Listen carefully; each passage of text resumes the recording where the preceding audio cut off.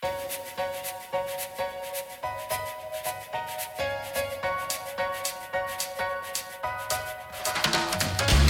Firecrackers, it's Naomi and welcome to the Firecracker Department.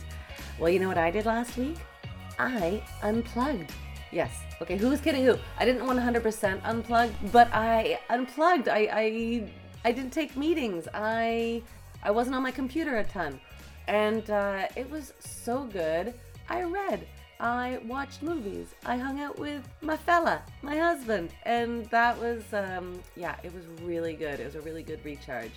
And I'm not gonna lie, there's this thing that happens, maybe there's a word for it. If you know it, please let me know, of what happens when you go from a holiday and then you realize that because you've taken that holiday, you have a ton of work to do because you kind of avoided it for 7 days. So that's where I am right now. I'm in a zone of like, oh man, I got a lot to catch up on, but it was worth it. It was worth it. Are you able to unplug? I go from like 60 to 0. I really do. Like, there's no problem with me stopping work. Some people have a hard time, like, just sort of disengaging, but I have no problem. I worked on collages. It was great. What about you? Are you unplugging this summer? Are you able to? Is it hard to get back into the groove? Like, are you sort of like, oh, I don't want to get back into the groove? Or do you sort of jump in? Like, I'm excited. I'm excited this week. I feel recharged and I want to get back into, the work and the firecracker stuff. So I'm excited. I sure love you all. I sure love this Firecracker Department community. And speaking of, here's a wonderful shout out from Lara Margaret Margerison. Hi, I'm Lara Margaret Margerison, artist, author, painter, poet, sometimes photographer, and member of the Firecracker Writing Department. And today I'd like to shout out my fellow firecracker, Amelia Copeland, British actor, model, filmmaker, writer, poet, mental health advocate, and fierce and fabulous woman. We met through the Firecracker Department writing room. Amelia brings irreverence and wit and passion and poetry, and she makes me strive to be better at my own craft. She inspires me, probably more than she has any awareness of.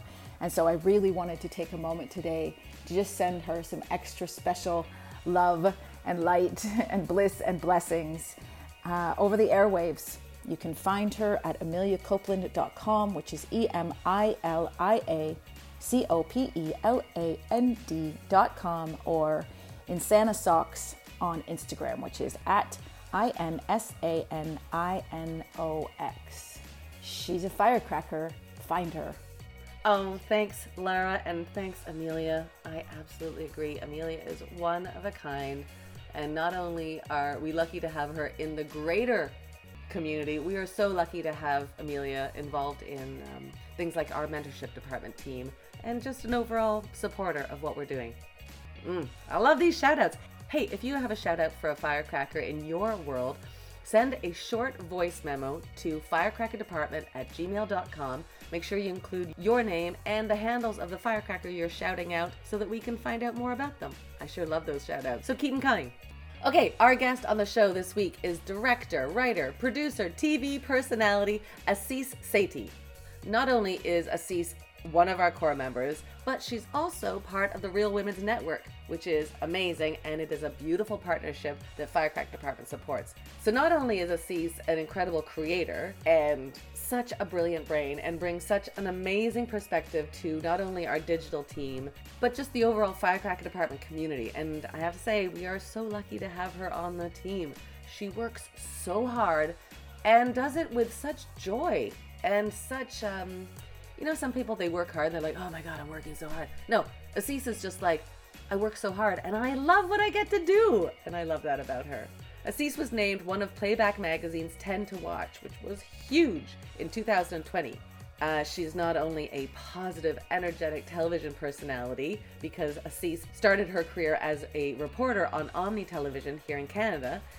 She quickly became a co-host and title host of Tuned In with Aziz Saty. Aside from her extensive TV experience, Aziz has directed, written, and produced a ton of independent projects, including The Colorful Crown, a documentary film based on the effects of 9/11 on turban wearers in Canada, which screened at film festivals and aired on national TV. It's incredible. She's incredible. She is also the writer and director of the 16-episode docuseries Darshan Dekjiva, in which she flew to India herself to write, shoot, and edit the series with her own equipment. That's how committed she is. And she explored over 80 historical Sikh shrines. Amazing, right?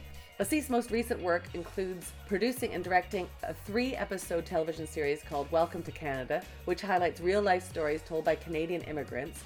And she also founded Flyaway Films, a film company focusing on issues women and communities face that promote a cross-cultural understanding. She's a firecracker, right? Listen to these credits. Her most recent film, titled A Bloody Mess, focuses on the taboo surrounding menstruation in the South Asian community living outside of India, with a specific goal of encouraging conversation to normalize menstruation. It has been screened at over 26 film festivals worldwide. She's won awards internationally, and this film is available right now on Real Women's Network. See what I did there? I brought it all back. Now, right now, Asis is preparing 2 more short films for release, shooting 3 music videos, developing a feature sports drama, and somehow still has time to talk and work with us. I mean, it really did surprise me that while we were having this discussion, she wasn't like talking to me, but also writing with one hand and maybe making dinner with her feet. I don't know. I have such huge respect for her and for her work and what material and content she's putting out there. I really encourage you, after you listen to this discussion, to go and follow up and find out more about her work. All right. Oh, I'm excited to share this chat with you. Here we go. Here's my conversation with Asis Sethi. This is so fun for me to have these chats with our core members. And you're sort of one of our newer core members that we are sort of finding how we will, I don't know, envelop you into the community. But it's my favorite thing because I'm such a fan of every single one of the core members. And then I get to dive a little bit deeper. I look at your life and I think you and I have very similar attacks on the world. And I think you're a doer. You're not somebody to sit back and let things be done for you. You're a doer. And were you always like that? As a kid, were you like that? Yeah, I think our parents, my sister and I, have been trained that way by my parents. My dad was always like, do this, do this. Like, you will not believe it. I still recall that time when I was, I think, 15 or 16. And we used to have a Grand Caravan. It was red. And one of the tires went flat. And this was on Albion Road in the middle of like the road, right? So he's like, instead of calling CAA, he has CAA. He has everything, right? He'll be like, no, Asis, come here. It's time for you to learn. Get that tire from the back. So my sister and I, my sister is 4 years younger than me. So she's like 11, 12. I'm like 15, 16. And we're like grabbing the tire.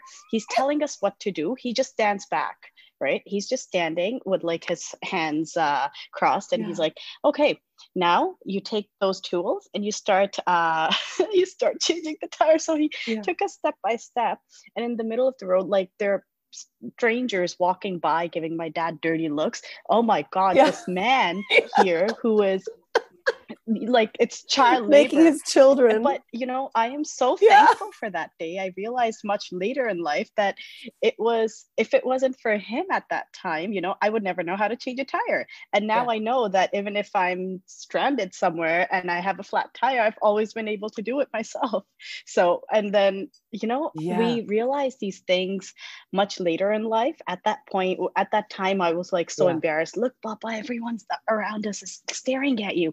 But I think my parents trained us that way, that, you know, if you don't know anything, learn it and do it yourself.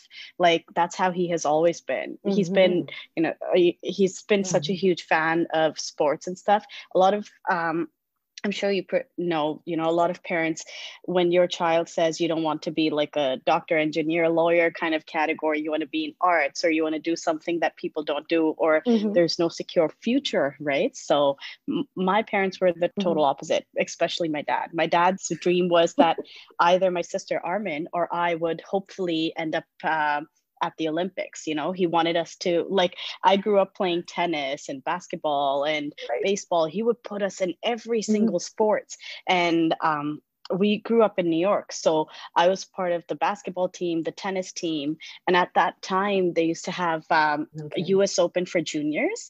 So my sister and I would always participate, right? And he would be like, let's go. You have to do this. You have to be in this. I'm like, oh my God.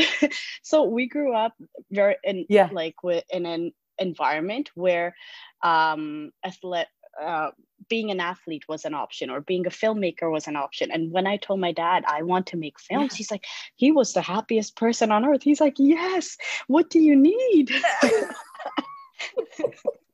That's amazing. He was also happy when my sister said, yes, Dad, I want to be a lawyer. He's like, oh, okay, yeah, that's great too. He was like the opposite. Whereas my mom is like, oh yes, lawyer, secure future. Oh my God, an artist? I don't know, Cease, can you rethink? Do you want to teach maybe? Yes. So my mom was a teacher herself. And then my grandma, my mom's mom, was also a teacher, and she was actually a principal, right? She was in charge of like the only school they had back home in India, in Punjab at that time, in that area. And she was so well known in her community there. She was the only working woman in her time, my grandmother. And she was the kind of person who went house to house on every street and brought girls to school, right? Like she was told their parents, no, she has to study, she has to get an education, right? And if that girl was going to school and she didn't show up one day to class, she would leave school, go to her house. Why are you not in class today? Wow. That's the kind of person she was. So everyone used to say that, you know, she raised all the girls in that village. And my mom grew up with the same thing, right? She loves teaching, and she has been a huge, I think if it wasn't for her, me and my sister, we both would, I don't know, we would probably didn't give a lot of emphasis on education if it wasn't for her. She was like, no, learn, you know. And even to this day, I'm in my late 30s and I'm still learning. So I still love to like learn new things, right? And that's something that has been ingrained into us. And I think it's a huge thank you to my parents, because if it wasn't for them, we wouldn't be where we are. Yeah, I can definitely see that with your life and the various projects that you choose to be committed to, like that you have a passion for learning. You have a passion. I'm sure that you came across going, oh, I want to make films. Oh, wait a second, I want to start a magazine. Oh, wait, how do I learn how to do that? And you sort of have the curiosity that, you know, my grandmother also spoke about that. My grandmother lived to be 105. Wow.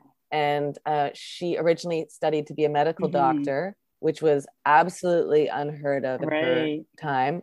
And then when she escaped Lithuania to Germany into Canada, she didn't have her papers for being a medical doctor. So she had to study to become a veterinarian because it was a quicker education. So she was a veterinarian, which again, amazing for her generation. But now, did that ever, I mean, I think now as an adult, as you say, like it's a huge thank you. But looking back, was there ever a time that you're like, okay, enough, I don't need to learn how to do attire and do all the things. I want to be a kid. Did you ever have that? All the time, every single day. I was like, oh my God. You know, there were times when I was like, Mom, Dad, why do you make us do this? I'm tired. I don't want to do it. Yeah. Like my dad would, this was like a routine on Saturdays and Sundays. Every morning they would wake us up at 4 or 5 a.m. in the morning. And this was like a non-school day where we should be sleeping. Oh my God. They would, this was my dad, not my mom. My mom's like, okay, let them sleep in a little bit.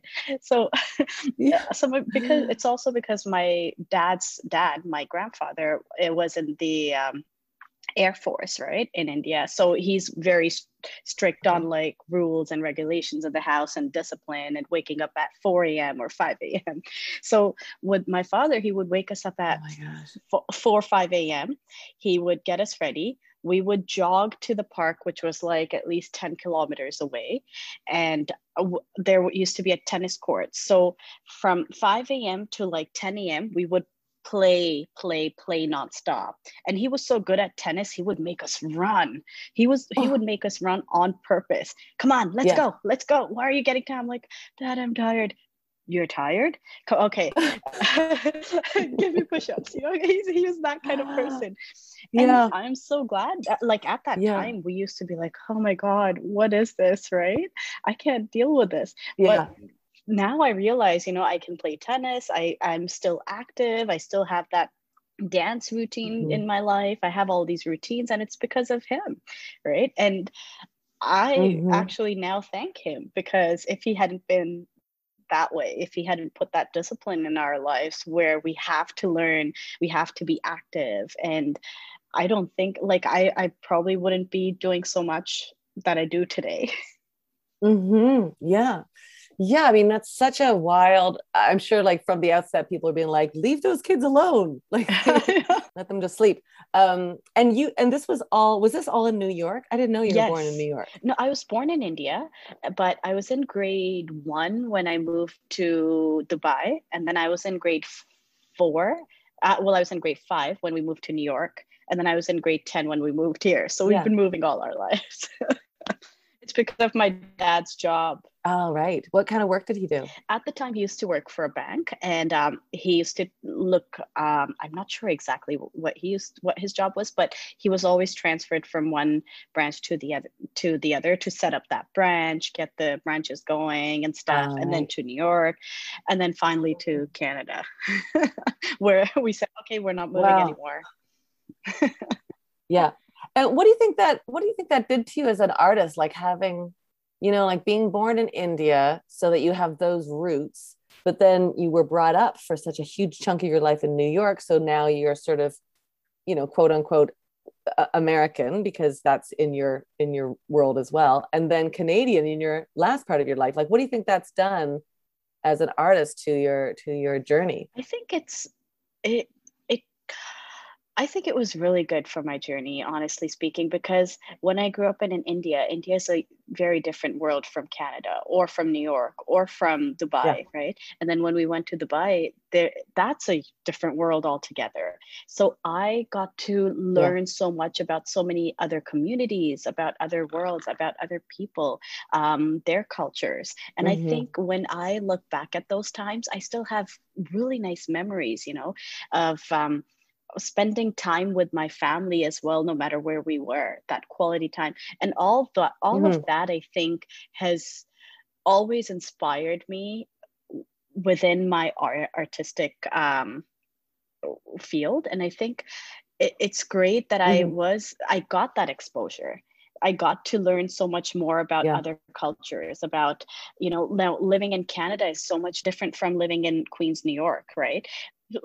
So and if someone asked me, would I go back to New York and live there? I don't think I'd be able to. I'm so used to the life here now that it would be so hard to adapt it. Whereas if you ask my sister, she'd be like, any day, I'll move to New York any day, right? Because she loved it so much. So I think it's great that we got to experience all these different cities and different people. And it was so nice to just learn about our surroundings, and it always influences you and it inspires you as an artist. Yes.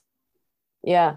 I mean, I think it's interesting because I think I watched this with my mother a lot, because my mother was born in England and then moved to Canada. And so she no longer felt connected to her British community because she'd lived in Canada so long. And yet she wasn't really connected to her Canadian community because she was always British. Like, she had a British accent, and that was her upbringing. So there was always this sort of, I don't know, an interesting friction almost of like, where's my community? Did you find that living through all those different communities? I had that much earlier in life when we had recently moved to Canada. But because we've been here for almost 20 years, 21 years, that I've forgotten about it. Now I'm so used to living here and used to everything here that I don't think I have that in me anymore. But earlier, if you asked me like 15 years ago, oh, for sure, I was like, where am I? Where do I belong? Right? Where am I going next? So at that time, I did have so many questions. And there was a time I remember in New York, especially, I was so attached to a few of my friends who were like my best friends, right? So when we were moving here, I remember my sister and I were crying so much. I'm like, we don't want to go. And then but my parents always considered that, we had our own friends here and there. So they would always take us back to New York so that I could spend some time with my friends. And then he even would talk to my friends' parents and say, can you guys come over? And then they came over to Toronto and visit us. So we kept that bond going. He never let that go, despite, we moved countries and stuff. So that's something that I always admired. And I realized later in life, whatever they did, it was because of us. It was for us and not himself. So there are many reasons which I found out later. And then I'm like, you know what? We're so thankful you always thought about your kids first. And even today, I have 2 daughters of my own, but they know, like, for example, this weekend, I'm going to be shooting 2 music videos, and they know I will not be home from Friday to Monday. My mom has made sure that her house is ready. She has all these activities planned for them, and the kids will be there. They'll be taking care of them. She's a working woman. She is an accountant for the Brick, right? So she is always busy, and my dad is always busy with his work as well. So, but they will always make time. If I say, Dad, I have a shoot tomorrow, can you take a day off? He will call in sick to take a day off. My mom will call in sick to take a day off just to support me and my career, right? They've been like my dad's dream. My dad still asks me, so Asisa, when are you heading to the Oscars? I'm like, don't worry, Dad, soon. Right? So they've always I'll see you there, Dad. So we've always had that, and they always understand how difficult it can be for me. So I don't think I would have been able to do anything without their support, or my sister's support, who's actually a lawyer. She's a crown for the region of Waterloo. So I don't even know how she makes time for the magazine and her daughter and my daughters. And she also helps me on set on my own films. So a huge shout out to my sister too. Wow. Yeah. So I think if I don't have that support from my husband, my family, and everyone else, if I don't have that support, I don't think I would have ever been able to do it, because this industry is so difficult and it's so challenging as a woman to be in this industry and survive. First of all, you're a woman, so that's always a hard thing. And then you're brown, that's another thing right there. And then you have kids. So it's like, oh my God, how do I fit in, right? How do I make time? It's a demanding industry, right? So it's...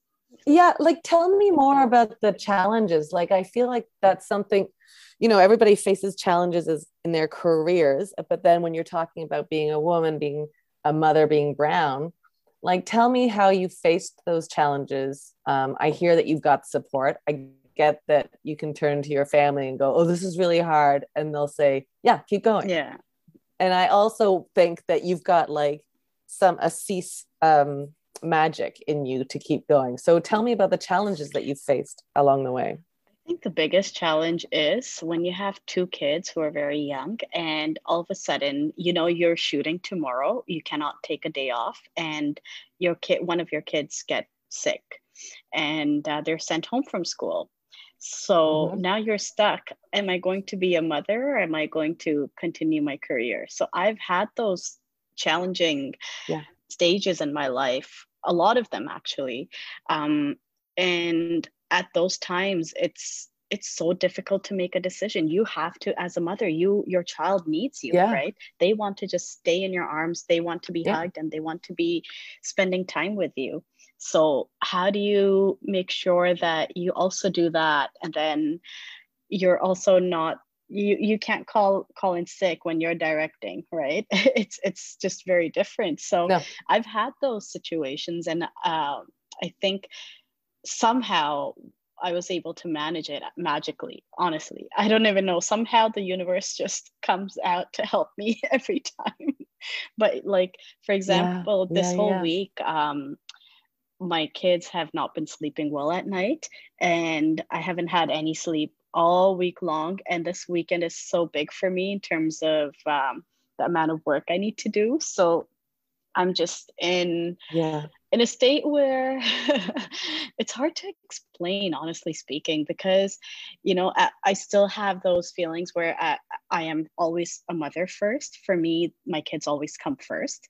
And I have been awake every night because they can't fall asleep, or they're scared, or they had a bad dream, or there's always something that happens. Yeah, Exactly. So right now I'm like, Yeah. even sitting here, I'm like, oh my God, I wish that, if they were in school, they're at home today, they wanted to spend time with me, they didn't go to summer camp today. So we're like, okay, we'll spend some quality time. And my husband has a day off too, so Thursdays are his day off. So Thursdays and Sundays are like kids day. Yeah. So I'm just, Yeah. I'm in my mind, in the back of my head, like right now, what I did for an hour, I gave them some arts and crafts. They have some activities they're working on. So I said, surprise me. I'll come back in an hour. I want you to make something out of all these materials that I've given you. And they love arts and crafts, which is great. It works so well for me. Yeah. So less time on TV. But I think somehow it just happens. I think things just work out. The universe always helps in a way where things just magically work out. Did you feel like, did that kind of propel your journey as an artist to tell these stories about the challenges that you've faced? Like I've watched some of your work, and I see exactly what we're talking about in your work. Sometimes, people talk about their journey and then their actual work is quite removed from it, but I see a very clear connection. Do you think that propelled you? Yeah, I think everything that I've written or directed, it's all from my own experiences. And I think the only way I can tell a true story, a story that's very, very true and honest in itself, is if I am close to that story, if I've experienced it. If I've experienced it, then, who better to tell that story than me? So all of my films that I've made, they've been inspired from either my life or my sister's lives or my friends' lives, or something that I've experienced. For example, A Bloody Mess, which talks about menstruation. Earlier we thought, maybe it could be a documentary or something, but we're like, you know what? No, it has to be a dramatic film, a live action dramatic film, because when we look at our audience for South Asians, they're not into docs. They're more into like films. So I wanted to make a film which can, the message of that film is just, start normalizing conversations surrounding menstruation in the community. It is, kidding. So frustrating that, even for example, if any woman is in today's day as well, calling in sick because she's menstruating or she's on her period, they'll never say, I'm on my period, so I can't come. They'll always say, I need to call in sick, right? And why? Yeah, right. And it's 50% of the population, for goodness sake. Oh my God, yes. And it's so frustrating that if I'm sitting at a party or something and I can ask for a pad loudly. Hey, do you have a pad? I think I got my period. Why can't I do that? It's natural. I want to say it. So so that's why we made. I know, I loved that film. I have to say also, like, it might be like, I was thinking it was a generational thing. And then seeing the film that you made, Bloody Mess, I was like, no, I think this is still going on in some families. And it blows my mind. I watched this great documentary called Pandora's Box. And it was talking about how exactly what you're saying. Like, why do we have to talk about it in hushed tones when a large population has their period? Like, I think this goes back to the support that you have of your family, right? Because you having this kind of voice to tell that story, it's bold. I think that you're a bold artist, because even having something like that to tell comes from a place of saying, like, tell that story. And I wonder, like, I'm curious about the time that you chose to go into the arts, because you're like, I gotta tell some stories. Do you remember that moment where you're like, this is how my stories will be told? Yeah, I remember. I think I grew up watching a lot of Indian cinema, Bollywood films, that a lot of people say. So I love the song and dance. And when I was a kid, I used to like imitate them and act and stuff. And I told my parents, I want to be an actress, right? And my dad's like, Mm-hmm. yeah, I love that idea. My mom's like, are you sure about this? So, and for like many years when I was young, I would be like, oh, I'm going to be an actress. I'm going to be a Bollywood star one day. And, Yeah. but when I started, I think it was my father and my uncle who used to live with us in New York at that time. And he had a love for films, right? He was so intrigued about how to make a film. And he had knowledge about how films were being made and all of that. And when he used to tell me some fascinating things about, do you know how this scene was cut? Do you know how this scene was shot? And as I heard all of that, that Oh. inspired me to be behind the camera more than in front of the camera. So I'm like, oh, I want a camera. I want to do this, right? So, so my Right. dad had got like one of those little camcorders and stuff for the family. So we would we would imitate Bollywood scenes and shoot those. I would always make my dad Yes. the villain. And my dad, Yes. he has a turban, right? So in a lot of Bollywood films, like a lot of villains had like long hair. So we would say, hey, why don't you open your hair? So, right. Yeah. So we would make, Yeah. like we would make him the villain. Oh my gosh. And then get the fan going. Oh yeah. There's always the part where the hair is like going with the fan that I love so the much. slow-mo shots. Yeah. Yes. Yeah. Mm-hmm. So I think that all of that from my childhood inspired the art in me and telling stories, because Mm-hmm. my parents struggled a lot in their life as well when they moved. Like when we moved to New York, it makes me emotional thinking of the amount of struggle that they've gone through. I still remember that day, those days when my parents, they brought a bunk bed for me and my sister because we loved bunk beds. And we were financially, we were not that stable at that time because we were new in New York. It took us a while to get used to the way things were in New York. It's very different from India or Dubai. It's not the same at all. Yeah. And we had no furniture at home. We had a dining table and we had a TV. And this was a 2-bedroom apartment that we used to rent, where we had rats come in every other day and cockroaches. And this was Queens, New York, right? Where do you find a clean apartment? Yeah. And then we started off living in a basement that was rented, and we would have floods every day in the basement, every day. So they would be cleaning the basement, and we had no furniture. The first piece of furniture after the dining table and that TV was a bunk bed for my sister and I. My parents used to sleep on the floor. They would just have a blanket under them and they would just sleep there, And my sister and I didn't realize all of this at that time, the amount of struggle they went through. But as we grew up, we realized, I wanted a camera. They didn't get anything for themselves. They didn't get a bed for themselves, but they decided to get a camera for me so that I can keep my passion going. And just thinking about those moments makes me so emotional. Oh, me too. Oh my goddesses. What a beautiful. So this is just one of the stories of many, many stories. So, and it never ended, right? They're always thinking about everyone else, and they'll never think about themselves. That's the kind of humans they are. So yeah. So no pressure on you, huh? No, there's nothing to live up to there. That's why I'm like, I better get that Oscar, and my dad better be with me on that stage. Yes. I mean, is that what? Because I see your world and I see how many plates you spin.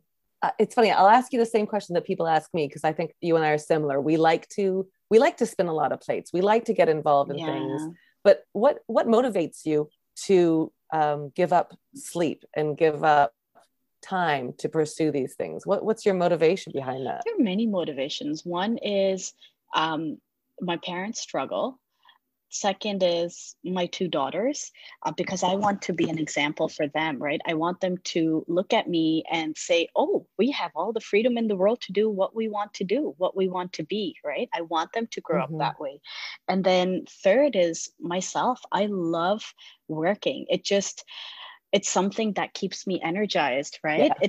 It just makes me happy when I'm working and I'm creating something, especially because I love what I do, right? I don't think I would be this energized if I was an accountant or a lawyer or a doctor. So that is the reason why I love making films. I love telling stories, and I would do anything to keep myself happy. And honestly, what keeps me going is my own happiness. I am happy when I work at till 3 a.m. in the morning, because it just energizes me. And I don't know, there's something magical about it. I just love working in film. I don't think I would be doing the same if I was doing something else. But it's just because I love what I do. I don't look at it as work. It's just almost like a hobby that I'm fulfilling every day and making myself happy by doing it.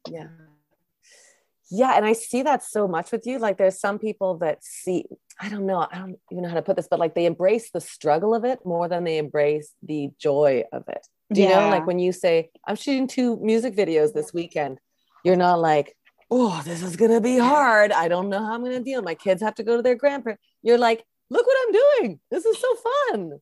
Like I see how much fun you're having in your life, even as challenging as it must be, because you are juggling. You're like the expert juggler in this circus. Thank you.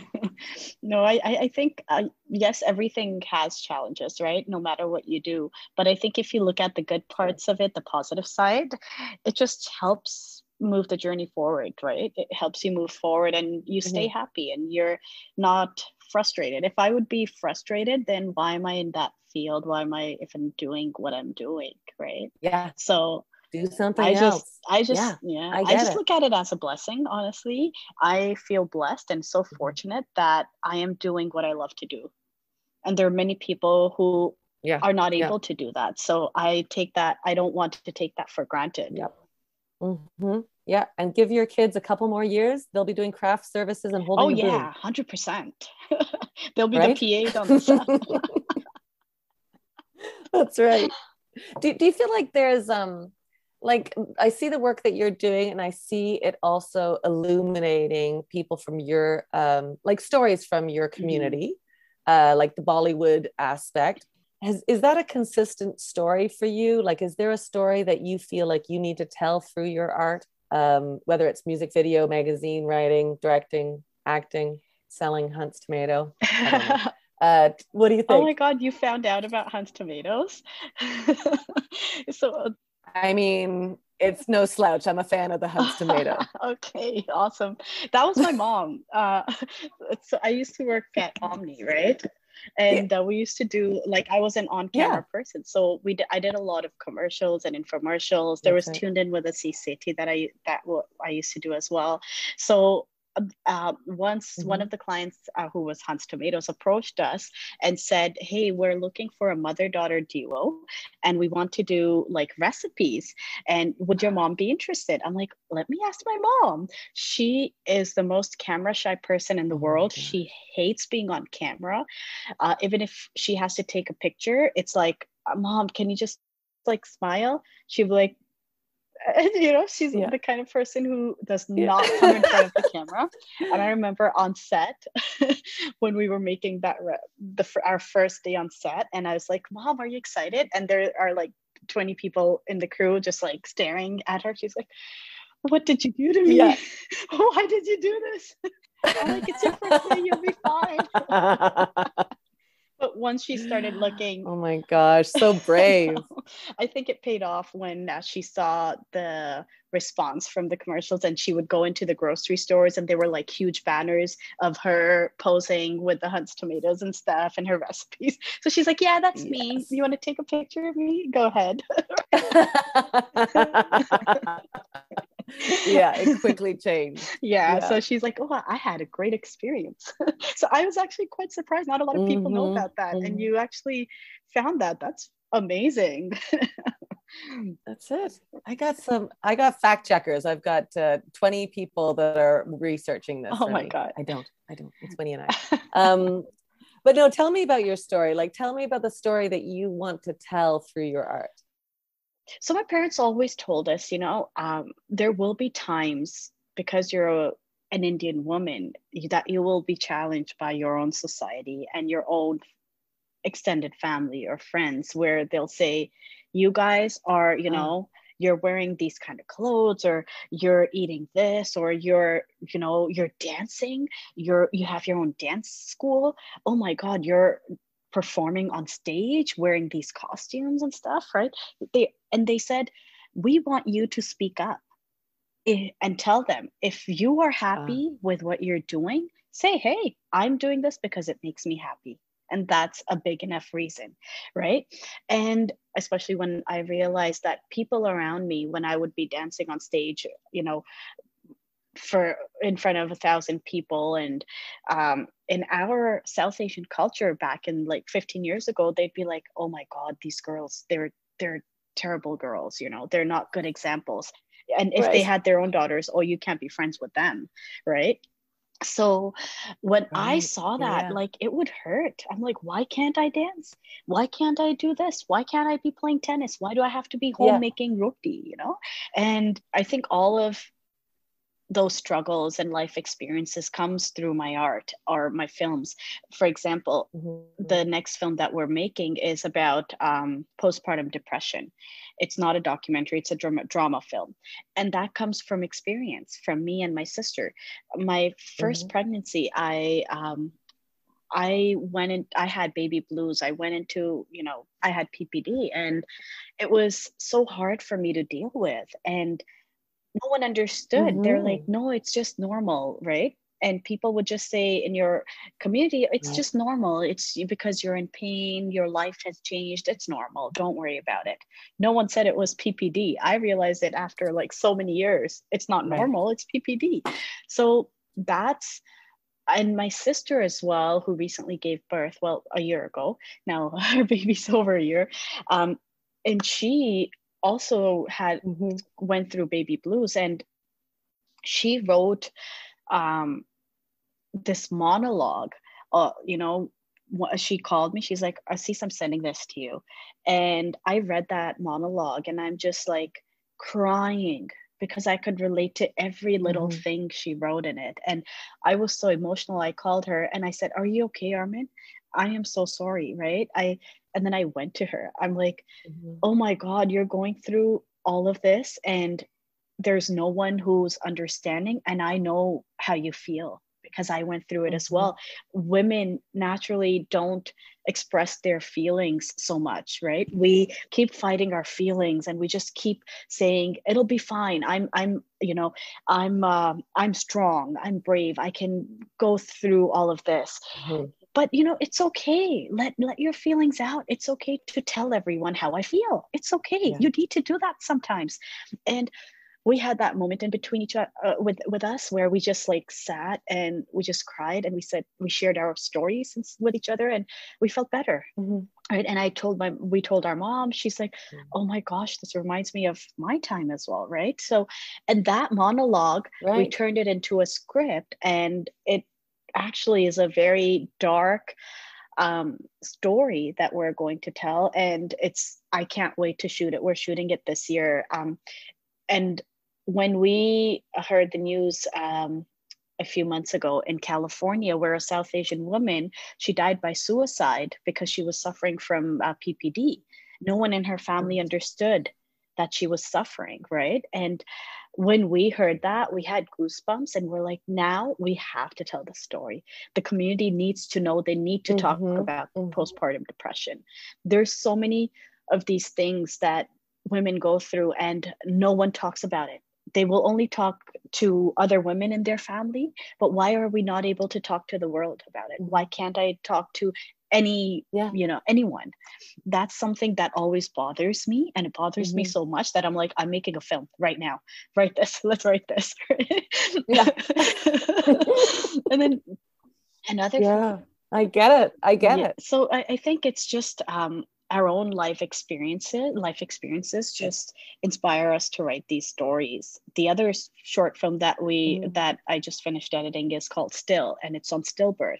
So that also comes from my own experience, even though I didn't have a stillbirth, but I was very close to having one. So with my second pregnancy, my pregnancy was so bad those 9 months. Like, I had shingles. I was in the hospital every other day on IV. I was struggling. And I found out from one of the hospital doctors told me that as soon as I got pregnant, my immune system shut down. So I will keep getting sick for the rest of the pregnancy. And there's a high chance that it will be a stillbirth, right? So one of the doctors also recommended that maybe I should abort the kid. And when I talked to people, everyone was like, because I was really struggling. I could not eat anything for a month. I was literally on a straw. I couldn't drink anything either, like, because it was all over my face, the shingles, and my head, my face. God. And I like, if I even took a selfie at that time, which I don't show because everyone gets scared, but I remember all of that. And when I went into labor, I had that feeling, I'll end up, I might not have a baby who's alive who I'll be able to hold and take home, right? I was going through that during my labor. But when I heard, she actually didn't cry.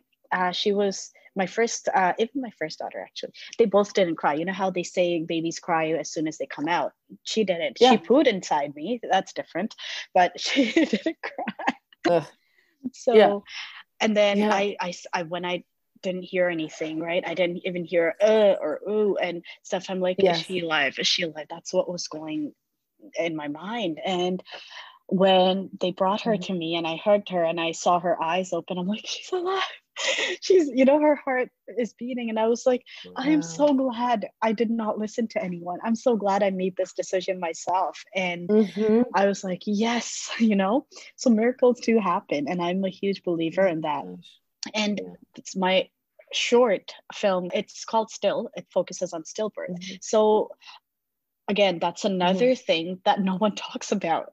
Everyone talks about pregnancy and how beautiful pregnancy is, how beautiful it is to have babies, or how your life just turns upside down once you have kids. But no one talks about, what if you don't have a child?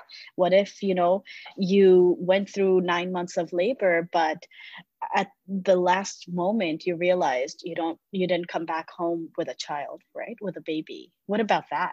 No one talks about it. So I wanted to talk about that. And do you think that's even more extreme in the South Asian community, as far as like the secrecy of the challenges that you've gone through as a woman, really, with the menstruation and stillbirth and postpartum? Yeah, it is. It's even worse. It is very worse. I mean, see, when I look at my family, we're very open. Like, I always joke around with my, this is so weird, I'm going to say this, but it's like a running joke in my family when my parents are fighting. I'm like, I just say to them, I'm like, Mom and Dad, you just need to go have sex, okay? And just don't bother me right now. So we just do random stupid jokes with each other, and we're all comfortable doing it, and we just have a laugh, right?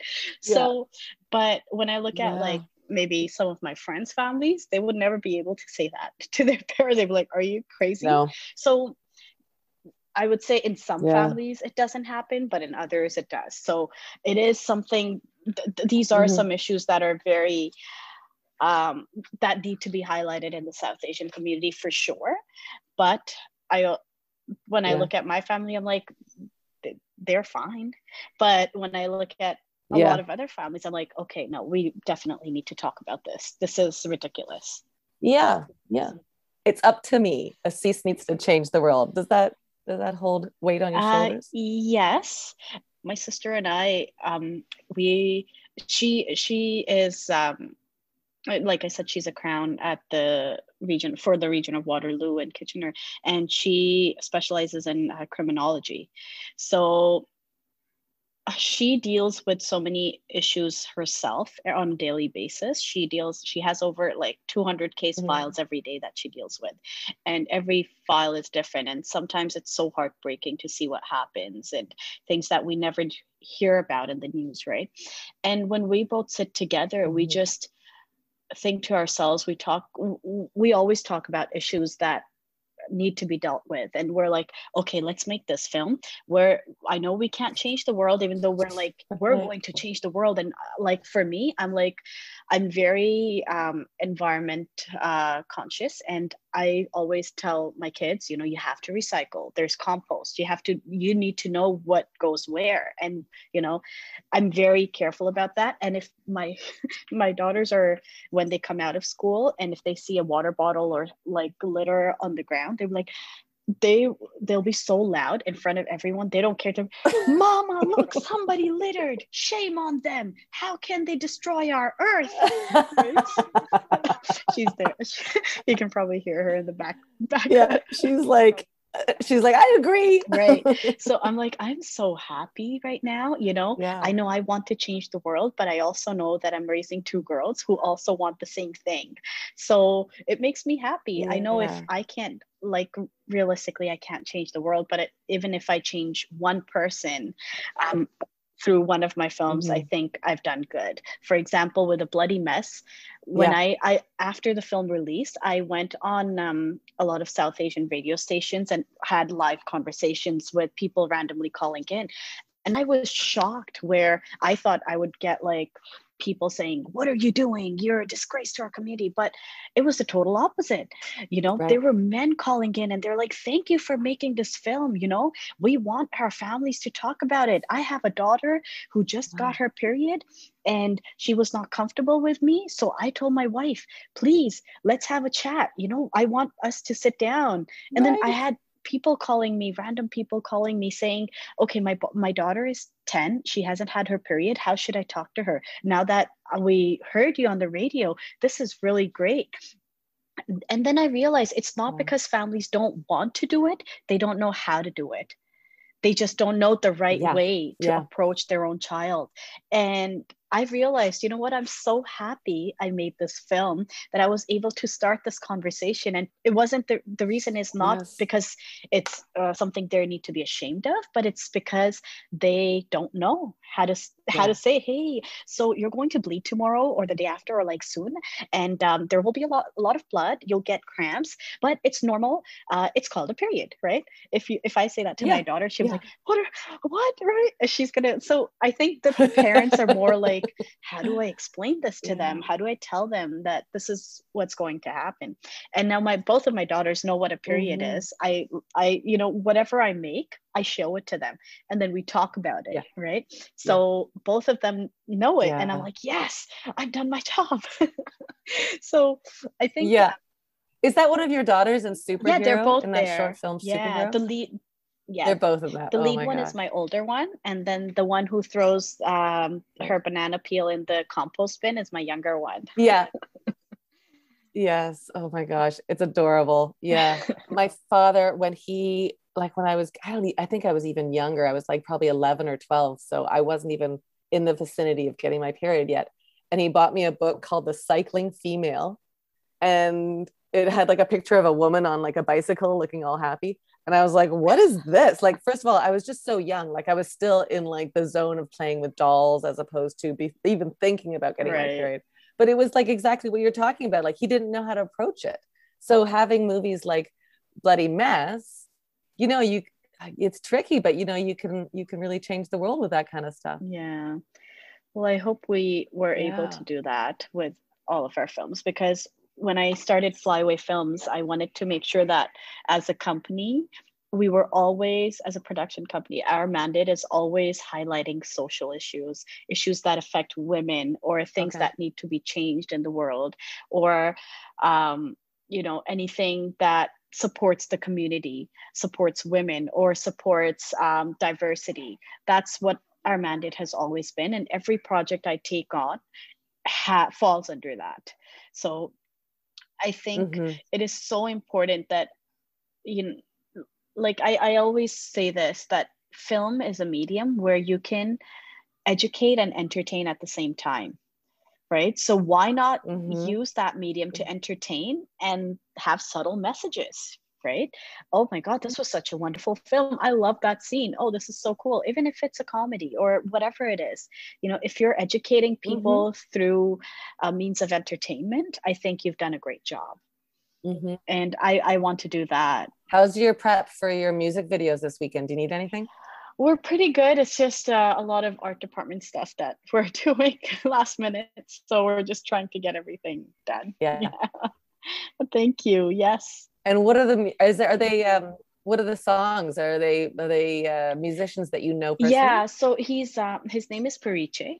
He is a good friend of mine. We've known each other for over 15 years now, and he's composed some songs for Bollywood films as well. He composes music for lots of artists as well. He's a very well-known singer in India, in the community, but he's a local Scarborough.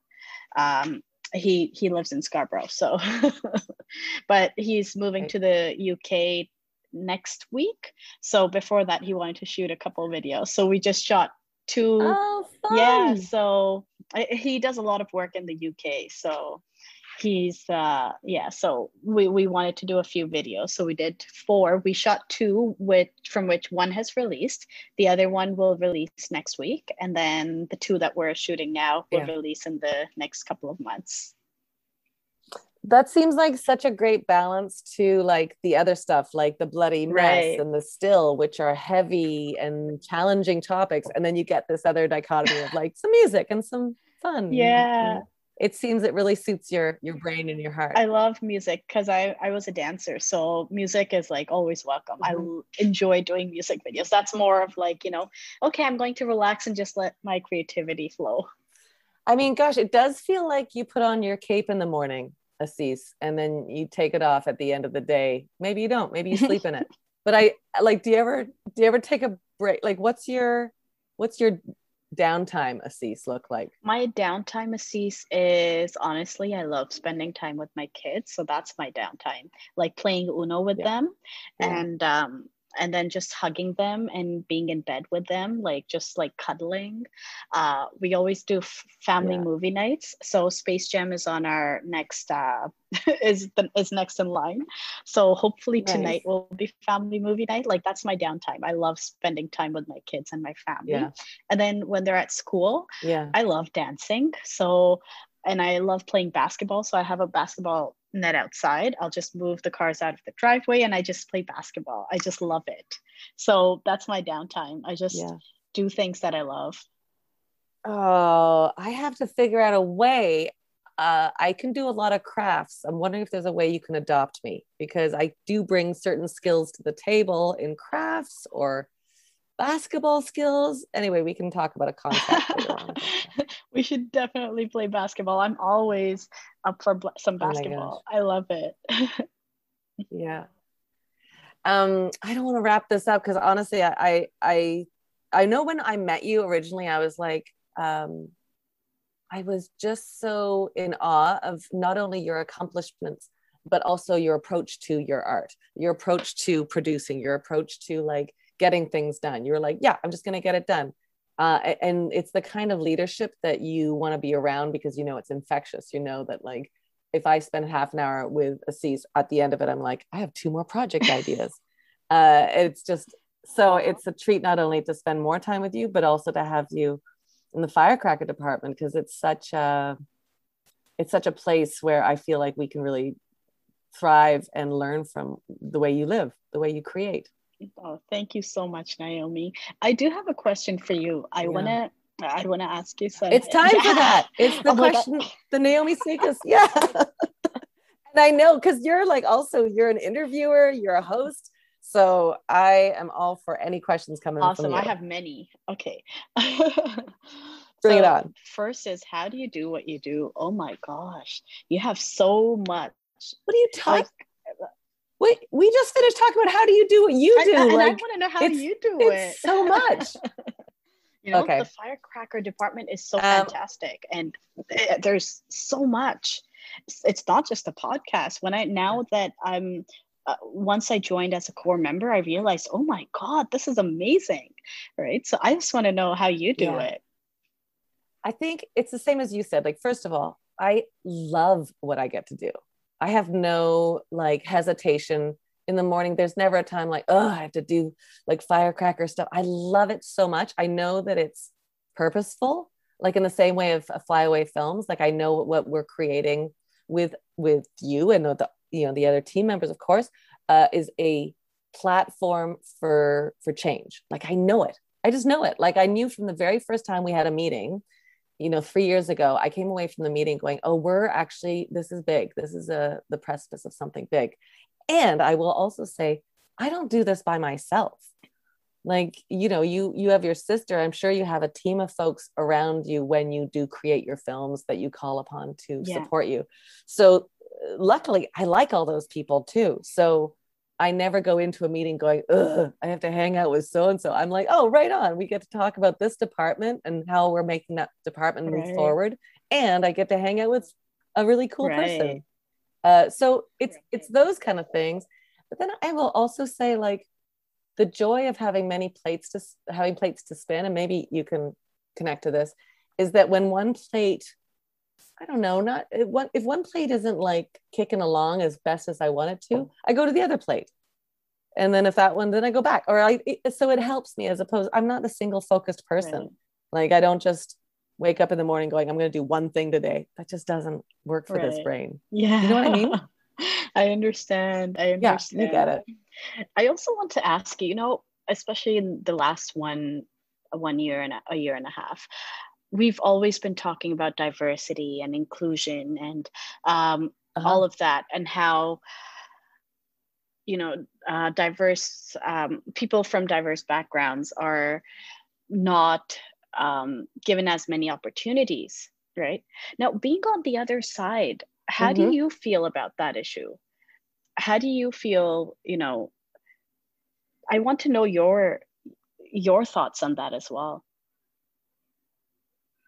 Like how, let me just see if I've got this right, but you're talking about like giving opportunities, creating more opportunities so that there is more equality represented. But when I also, I look at that as well, right, I always think, okay, now we're getting so many opportunities. Within the last year, there have been, mentorships and all these opportunities that did arise for only BIPOC creatives.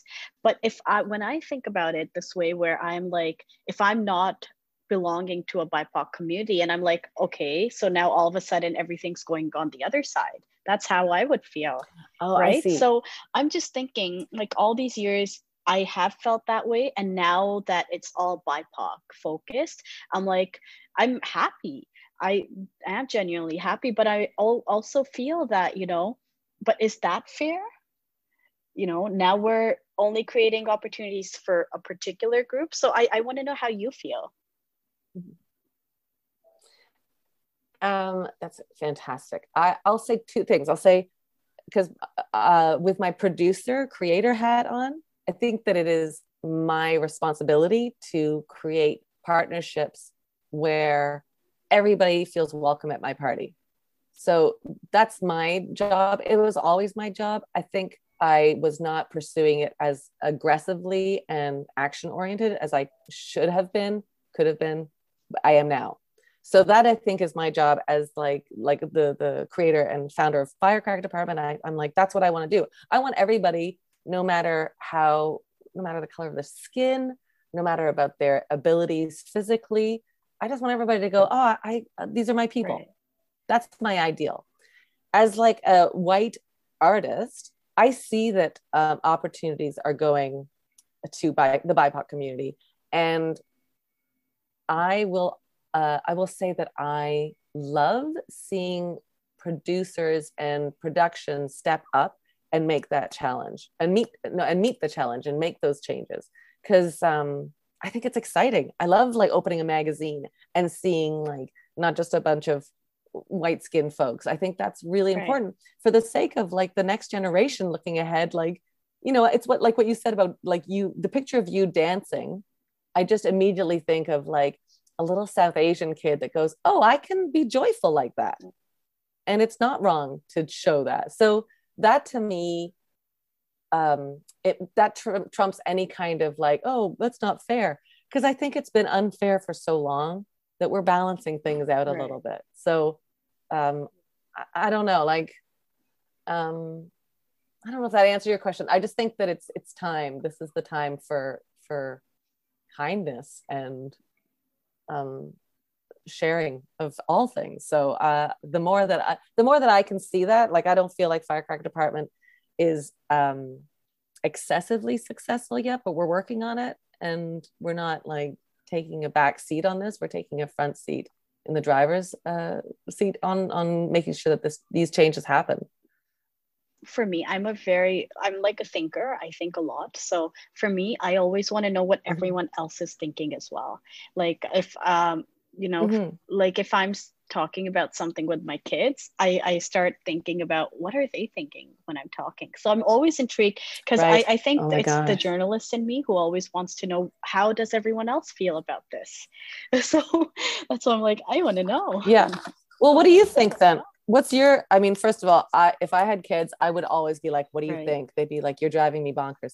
But I would be like, what do you think about this? What do you think Right. about this? Because I'm so intrigued by the developing minds. But what do you think? You said that, like, you used this phrase of like, how is that fair? What do you think about the world right See, now? for me, I feel when we just say this opportunity is only for this person, these people, and not for you. And I wasn't that position where I was just that one you where I would never get into anything. So now I almost feel like not all opportunities, but some opportunities that eliminate a group, I think is not fair. For me, that's my thought. But I think opportunities should be made for everyone, not just focusing on one group. It should be for everyone. But when you choose your candidates for it, make sure you have a balance, right? You don't have to say that this is only for South Asians or only for a certain group, right? It can be for everyone. But when you choose your candidates, just make sure you balance them out, right? You have one from, from every community or something. That's how I look at it for me. I see that. I agree. Like, I love so much when I see like where there's a great diversity represented. Yeah. I love seeing that, in the same way that I hate so much when I see a billboard that's just like a bunch of white guys. I'm like, what? 2021, how is this still happening? Yeah. And I will say, like, I do feel like organizations like BIPOC TV and Film, who are supporting the BIPOC community within the television and film community, I see the importance of shining a light and encouraging that generation of BIPOC community that might not have had that kind of encouragement. Right. So it might need to just be at a place right now where we're like, you know what, let's do some specific like cheerleading on like the roles of different folks for now, because it hasn't been that way. And so what's happened is that, you know, you've got great experience because you've taken those opportunities and created those opportunities, because like we haven't taken that initiative. So now we're saying to producers, we're saying to executives, actually, you have to do it now. Right. Otherwise, you're going to get people that aren't as experienced. So we need to get folks having the same amount of experience that like the white population have had. So I think I think the pendulum needs to swing for a little while. We'll come back. Nice. Yeah. Well, hopefully in a year or so, we'll have opportunities, which is for everyone, and anyone and everyone can be part of it. And when we look at the final, you know, like that poster where all the photos are, and it's diversified, right? It's not just one community or two communities, but every person from every community is on that poster. So I think if it's done naturally, rather than saying BIPOC focused or South Asian focused, I think if it's just a generic, you know, anyone and everyone can apply and anyone and everyone is eligible, I think that would be, so that, you know, it comes naturally. It's not something that's forced. That's my only thing with it. I just want it to be a natural process where anyone and everyone is welcome. Almost just like how Firecracker Department is, right? When even during our brunch, it's anyone and everyone. We're all like a family that comes together. And that's the best part of it. So I just wished everyone, all the organizations or especially funding organizations would think about that. Or mentorship. No, it's interesting though, like what you're saying, like you want it to be not forced. I just think we tried that and it didn't work. and it didn't really work. So actually right now we have to challenge people in the same way, like, you know, the representation of female or non-binary directors in our community is outrageous. And so there had to be like something that stipulated 50%. Actually 50%. And so that's the first time that maybe that people are like, oh yeah, we have to. So I think that it has to be challenged a bit until it becomes normalized. I think but, I'm so happy this happened, because that is the only way I got some opportunities as well, or else I don't think I would have, right? Yeah. So I'm really glad that happened. But when I look at it, I'm like, I wished, you know, it wasn't that way. It was just normal, right? It was considered normal. So that's like, I think it's just I always overthink a lot of things. So for me, it's like everything needs to be perfect. Everyone just, you know, be happy. Yeah. Well, I think we'll get there. I just think we have to, you know, like when you talk about with firecracker department brunches and things like that, like, I think what my old idea is like, hey, everyone's welcome. Of course, everyone's welcome. It goes without saying. But now the new version of my thinking is that I actually have to be active in creating spaces that are more welcoming. Right. Do you know what I mean? So like it's one thing saying, hey, come on in, everybody's welcome. And actually going like pursuing people that I see that are in the arts and are representations from the South Asian and BIPOC community, and saying, wow, you're super talented. Please come into this group. You're so talented and you're welcome to join. And be active about that as opposed to passive. That's what I've been learning a lot this year. All right, wrap up questions. Here we go. Fill in the blank. To me, a firecracker is? To me, a firecracker is a person who not just helps everyone, but also her or himself. But also thinks about themselves as well. Love it. Yeah. Well, that's you. What do you want to be best known for, Assis? For a person who did everything that brought a change to the society. So something positive, like leaving a positive mark. Okay, you know, like for example, menstruation that we talk about, right? If I have been able to help even 2 people or 2 families, I think I've done my job. So just being a person who is approachable as well, who you can go to for anything you need, any help you need, and just a person who was happy as well. I love it. If this was a movie, if your life was a movie, what has been one of the turning points where, like a fork in the road, where you decided to go left instead of right? Lots of things. Oh my God. I think my whole life has been a movie. Moving around from countries to countries I never wanted to, but I always ended up. Yeah. Like, I think my career as well, I wanted to be behind the camera. I ended up in front of the camera. I had no choice. I'm like, it came to me. I'm like, okay, fine, I'll do it. Right. So I think a lot of things have just been that way. And that's why I ended up here, which is great. Yeah. What's something that people don't know about you? That I'm a very weird, fun person who does like weird ass things that only my sister and my parents and my family know. They're like, everyone thinks I'm this quiet person who's very nice and stuff, but as soon as the camera's turned off, I'm like, yeah, let's party, you know, like I'll be the one jumping on the sofa. So yes, I see that entirely. What's something that you haven't done yet but you know you have to do? I want to go skydiving. I haven't done that yet. I've been waiting. I want to do it with my daughters, so I'm just waiting a few more years till they get older.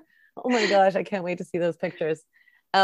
What has been either the worst advice you've ever gotten or the best advice you've ever gotten? The best advice I've gotten is always from my parents. They have always told me, do things that will make you happy. If it doesn't make you happy, let it go. Where do you find your power?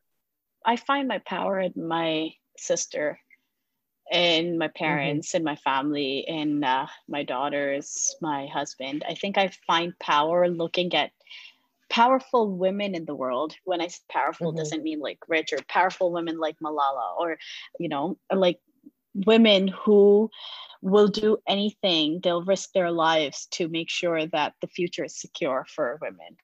Mm-hmm. Mm-hmm. Yeah, fantastic. Who's a firecracker in your world? My sister and my mom, Yes. and so many others like What's your mom's Daisy, What's your mom's name? Damanjeet. Daman. Damanjeet. Oh yeah. Yeah, you can see that. You three are unstoppable. Thanks. Yeah. And finally, what's advice you would have given to your younger Assis? Stop thinking about everyone else. Make yourself happy first. Think about yourself first, because if you're not happy yourself, how are you going to keep others happy? So Mhm. put yourself first and then everyone else. It's so interesting. I love it. I mean, that's not an easy thing when you watch your parents that sacrifice so much for you, and then be like, Right. okay. But it must have brought them a lot of happiness too. Like, I don't think that they did it without feeling joy from it. Right. They were. And they Yeah. always say that. They're like, we're happy with every decision we made. So I'm like, oh, I'm glad you're happy. Yeah. Oh, well, I so love talking to you, Assis. I was so thrilled to see like this on the calendar because I was like, I want to catch up with you. So it killed a bunch of birds with one stone. You get it. Yeah. I'm so grateful and happy for this time together, though. No, thank you, Naomi. This was so wonderful. And thank you, Mm. Winnie, for organizing it. Thank you, guys. I really enjoyed this. And Thank you. thank you so much for your contributions to the firecracker department, too. Like, I know we're just getting started, but I am really, I mean, I think we need to take another conversation where we talk about your projects and how we can infuse them with some firecracker department, because I'm so excited about finding ways that we can work together. Yay, me too. That's Yeah. amazing. I love being part of the Yeah. firecracker department. This community is so fantastic. They're so supportive of each other. They're so helpful. They're always there for each other. And it's so nice to see that there's a community that you can just feel so comfortable in. And I love being part of it. Good. Yeah. Love it.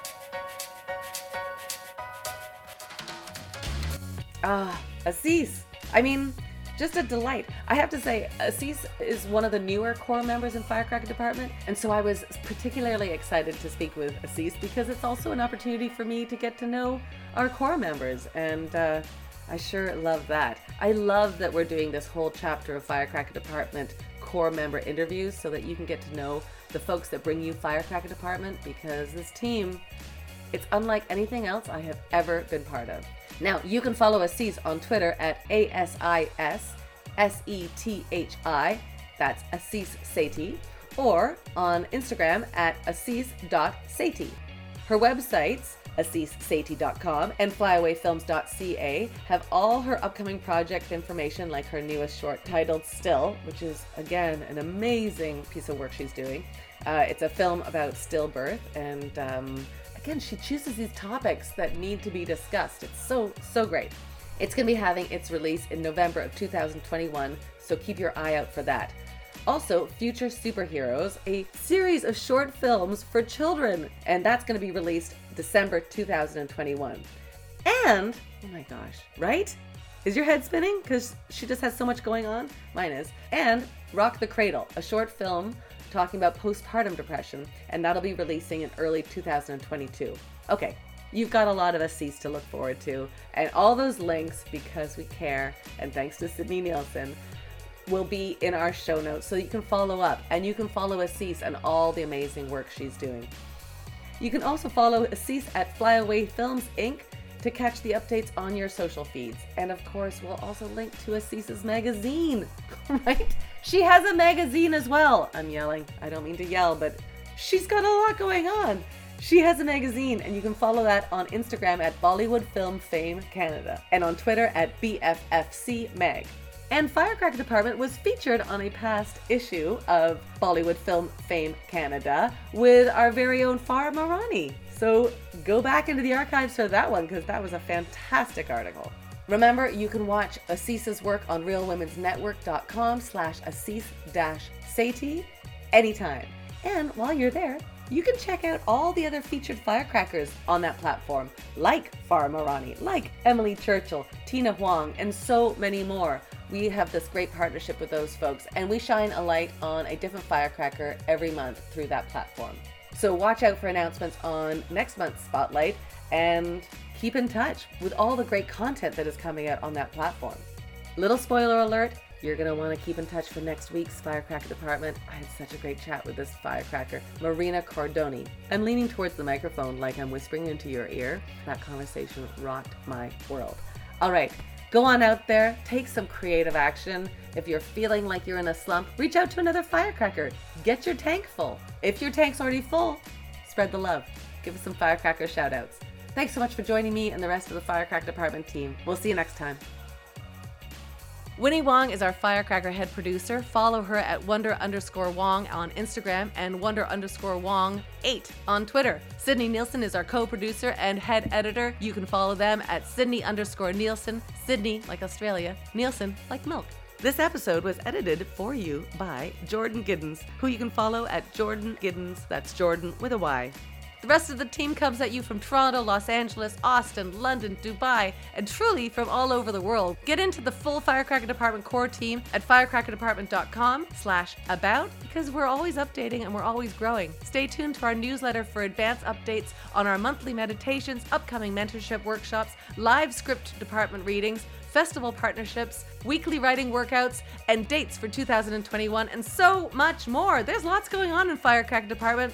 Now, whether you're a first-time or a long-time listener to the Firecracker Department, we always want to hear from you. We love hearing what quotes, the specifics, the nuances of things that stuck with you. We mean it. We really do. And we respond to every single thing that comes our way. If it gives your brain goosebumps, or it piques your curiosity, or makes you want to stop and write something down, send it back to us, or our Firecracker guest, or both. I mean, everybody likes to know that when they put something out into the world that it resonates. And if it sparks something in you, use that creativity to take some creative action. Share it because it just reverberates, you know? If you see somebody being creative, that might spark somebody else's creativity, so pay it forward.